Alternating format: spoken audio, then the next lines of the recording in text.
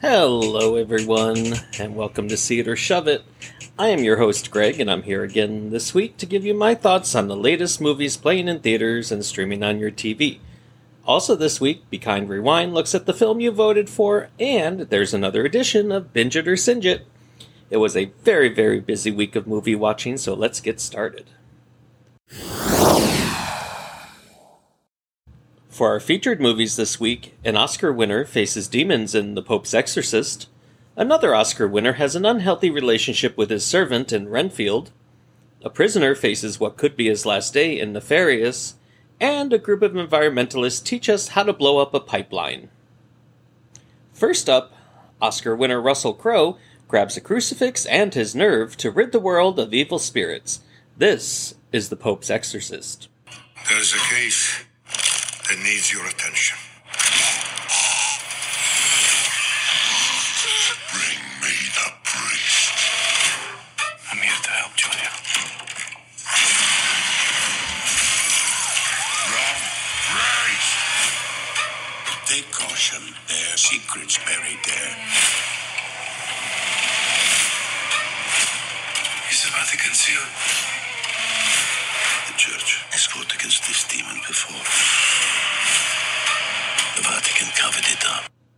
Russell Crowe plays Father Gabriel Amorth, a journalist, author, and also the Pope's designated exorcist. Armed with an exorcism kit, the film opens as Amorth arrives at a home to rid a man of the demon that is possessing his body. He uses the typical powers of persuasion as well as an antagonistic tone to get the demon out of the man. We are then introduced to Julia, played by Alex Esso. She is a widowed mother of two who has arrived in rural Spain to settle the estate of her dead husband, who has left her a rundown abbey. When the demon enters into her son Henry's body, Father Amorth, along with his eager exorcism partner Father Escabel, are called to work their magic in exorcising the demon. When I saw the trailer for this, I thought it would be a shove it, and I give this film a mild see it.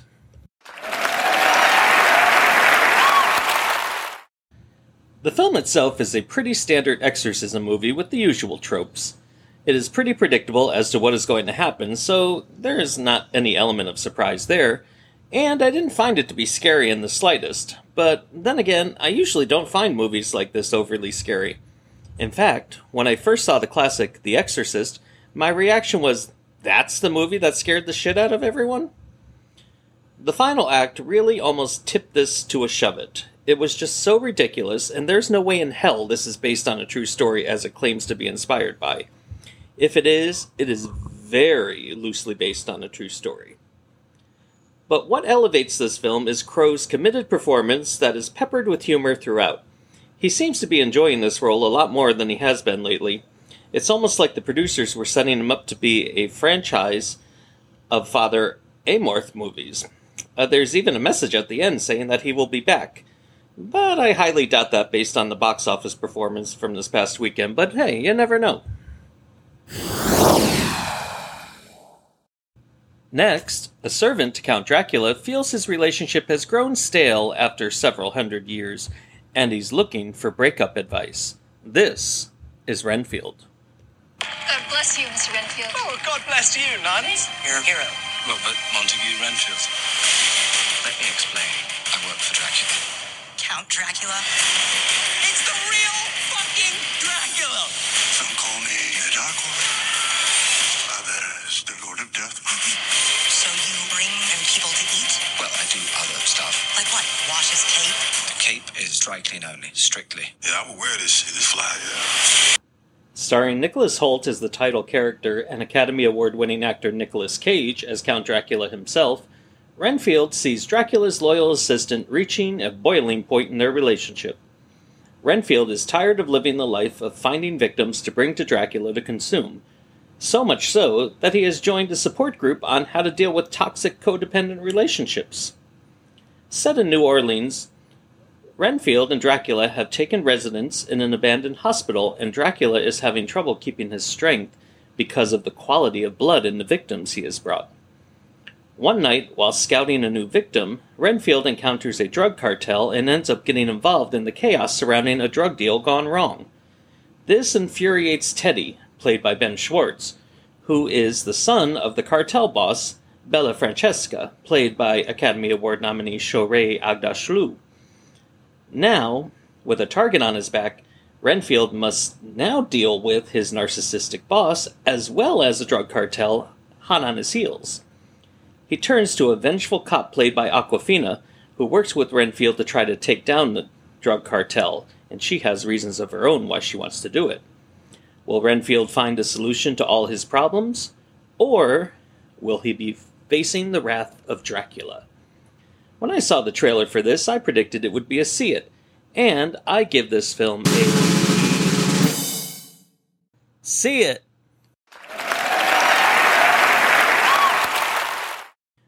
This was a fun, campy movie, and Nicolas Cage chews every piece of scenery he can in a performance that is gloriously unhinged. Cage has been having a nice renaissance to his career in the past few years, and Holt, who plays the beleaguered assistant to perfection, and the supporting cast does what they can in roles that, aren't all that well developed. The gore level was super high, but it's really done in a comedic way. I was really excited for this film, but I did feel slightly let down as it wasn't as clever as I thought it would be. But while it wasn't the level I thought it was going to be, it was an enjoyable time at the movies. If you're at least interested in it, you might enjoy it as well. Next, a convicted killer meets with a prison psychiatrist to determine if he lives or dies. This is Nefarious. Execution scheduled for 11 p.m. He's trying to convince us he's gone insane. And therefore incapable of being executed. I need you to prove he's faking it. Edward? Let me ask you some questions. I'm not Edward. I'm a demon. Demons aren't really a thing. Sean Patrick Flannery plays serial killer Edward Wayne Brady, a man who has spent 11 years on death row and is now scheduled to be executed for his crimes. In order for this to happen, Dr. James Martin, a psychiatrist played by Jordan Belfi, needs to sign off that Brady is actually sane. Martin has taken on the case because his mentor, the man who was supposed to do this task, took his own life. With the warden warning Martin that Brady is a master manipulator, Martin goes into the cell very guarded and not in the mood to put up with any shit. Brady insists that a demon has taken over his body and that he isn't himself. Martin isn't buying it, even though Brady refers to himself as Nefarious. In fact, Brady informs Martin that by the end of the day, he will have committed 3 murders. The doctor blows off the warning. Can he complete his job before the alleged murders happen? I give this film a huge shove it. I rarely get extremely angry and agitated by movies. Even with most bad movies, I'm just like, that was a waste of time. This one, however, has left me furious. So much so, I walked out about 2/3 of the way through. This was an infuriating bait-and-switch faith-based film disguised as a horror film. The first half hour was intriguing, with the murder prediction making me curious what he means and how it's going to play out. And then it started coming together. The first murder was the psychiatrist is reminded that he helped his mother kill herself in a patient-assisted suicide. And then the big whopper came. He reminded him that his girlfriend was currently on a clinic table receiving an abortion, and the inmate goes all scorched earth with minute after minute of anti-abortion rhetoric, including graphic descriptions of the procedure, followed by sermons from parts of the Bible. Nowhere in the trailer was it even implied that this would be such a heavy-handed, faith-based lecture. And listen, I'm fine with these films being made for its intended audience, but what fucking pisses me off is when you are duped into hearing the message and having it forced down your throat. I am not an audience for this type of film, so I don't like being tricked into it. Give me the option to decide if I want to see this film, but don't trap me into it. I'm still pissed off, can you tell? Anyway, if this film sounds interesting to you, you may enjoy it. I, however, think it is a manipulative piece of shit. Now that I've calmed down. Finally, our last film is about a group of environmental activists who are fed up with the effects of climate change and vow to do something about it. This is How to Blow Up a Pipeline. We could blow the pipe at the hilltop, keep the oil from leaking.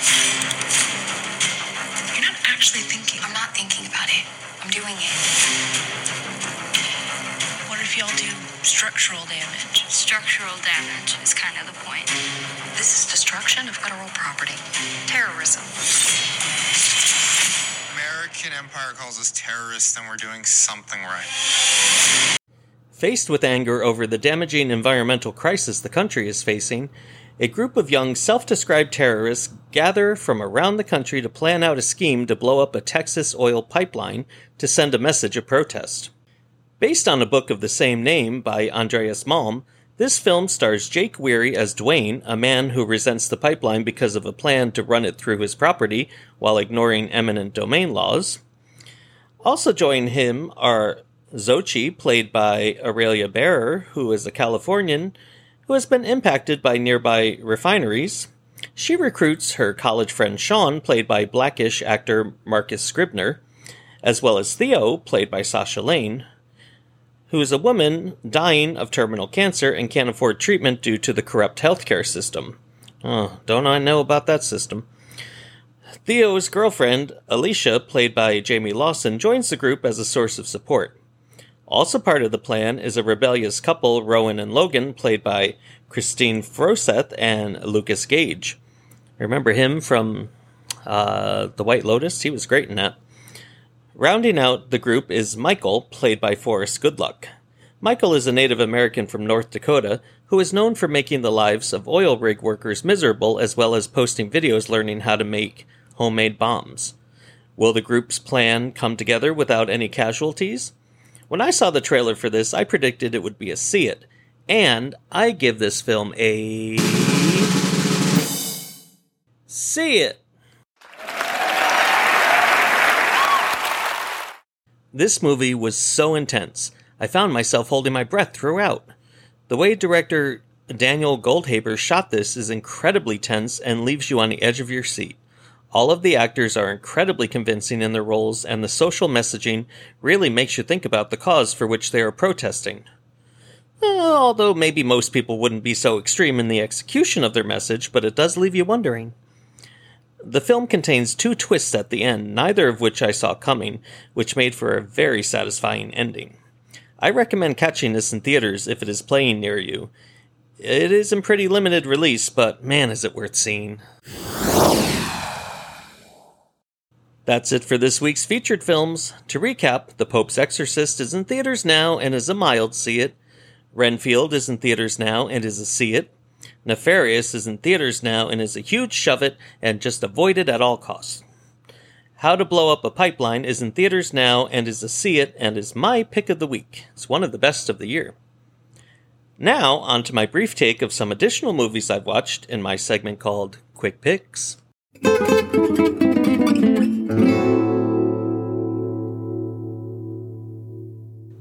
Sweetwater tells the story of Nat Clifton, the first black basketball player to sign a contract with the NBA.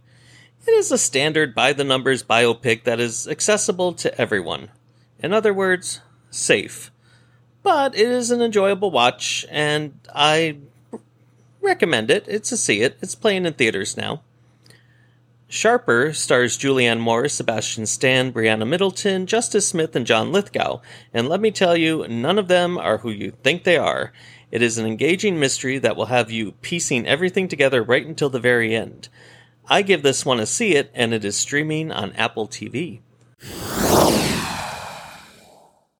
Now it's time for the segment where I look at films from the past. This is Be Kind, Rewind.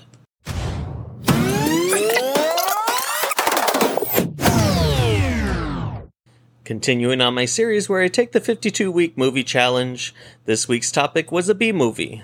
The choices were Night of the Living Dead, The Texas Chainsaw Massacre, and The Evil Dead.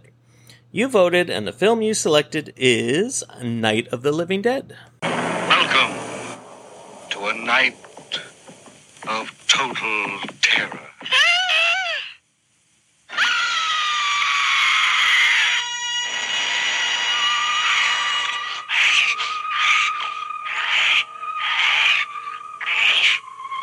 Night of the living dead, the dead who live on living flesh. The dead whose haunted souls hunt the living whose bodies are the only food for these ungodly creatures. In this classic genre film, Barbara and Johnny, played by Judith O'Dea and Russell Striner, are shown visiting their father's grave when they are attacked by zombies. Barbara is able to escape to an abandoned farmhouse where she meets Ben, played by Dwayne Jones, a man who is in need of gas. Unfortunately, they soon become surrounded by the zombies before discovering they aren't alone, as they find 5 other people hiding in the basement. The film shows the power struggle among the group as they try to devise a plan for survival. Night of the Living Dead was released on October 1st, 1968, and was directed by the legendary George A. Romero, who became known as the father of the zombie film. Originally written as a horror comedy, the film developed into the fright fest it is known as. What is interesting is that, even though he is known for pioneering the zombie film, never once is the word used in the film. Made before the motion picture rating system was in place, the film was controversial in that children and teens were able to see it without any regulation, causing critics such as Roger Ebert to scold theater owners and parents for allowing this. Made for a paltry $114,000, the film ended up earning $30 million at the box office, making it one of the most profitable films of all time, and it spawned several sequels.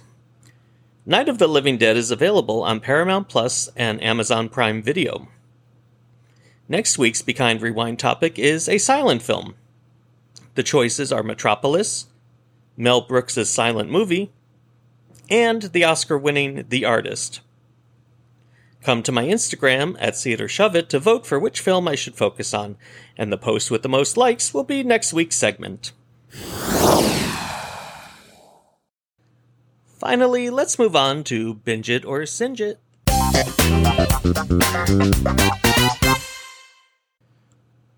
When a woman discovers her husband has disappeared, she is left with her stepdaughter to figure out where he has gone. This is Apple TV Plus's The Last Thing He Told Me. Your husband is not who you think he is. Why are you making him sound like some criminal mastermind? I may not know why your father did what he did, but I know who he is. He lied to me, and then he disappeared, and I want to know the truth. I'm telling you, we'll find him. Hannah, you need to get out of there now. Where did you get this? Tell me who sent you. Go now. Hannah and her stepdaughter are in imminent danger. Is there something you're not telling me? We need to stay together.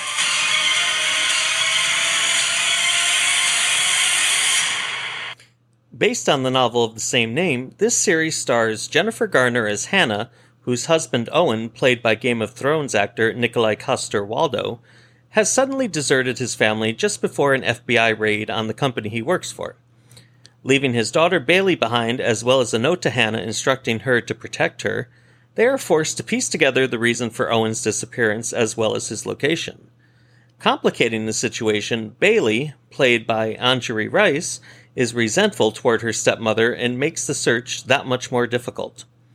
With each new day, they both begin to learn that Owen may not be who he presented himself to be, and the series looks like it will have this all unfold each week with new plot twists and cliffhangers.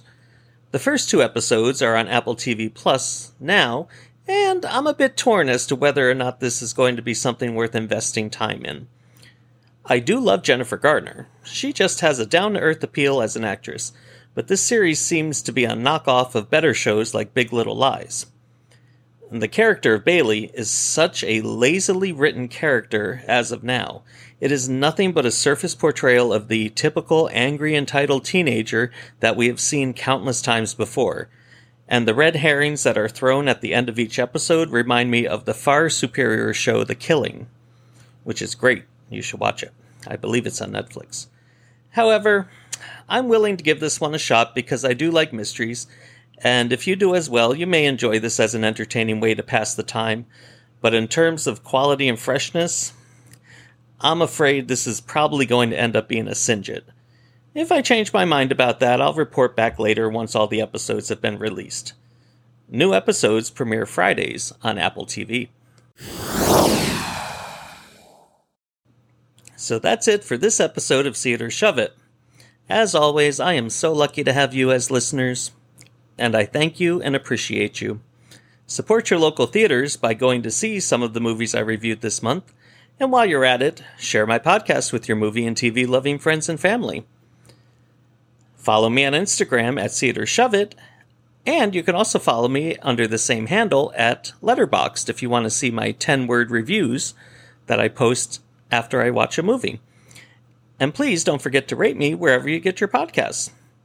Come back next week. There are tons new releases, including the Ari Aster Joaquin Phoenix epic Beau is Afraid, Kelvin Harrison Jr. is Chevalier, and the latest installment in the Evil Dead series, Evil Dead Rise, is going to look to terrify me. I hope it succeeds. That's it for now. Be well and have a great week, everyone. This episode of See It or Shove It was recorded in Orlando, Florida, and is produced by Gregory G. Productions. Music by Mysterio Music. All rights reserved.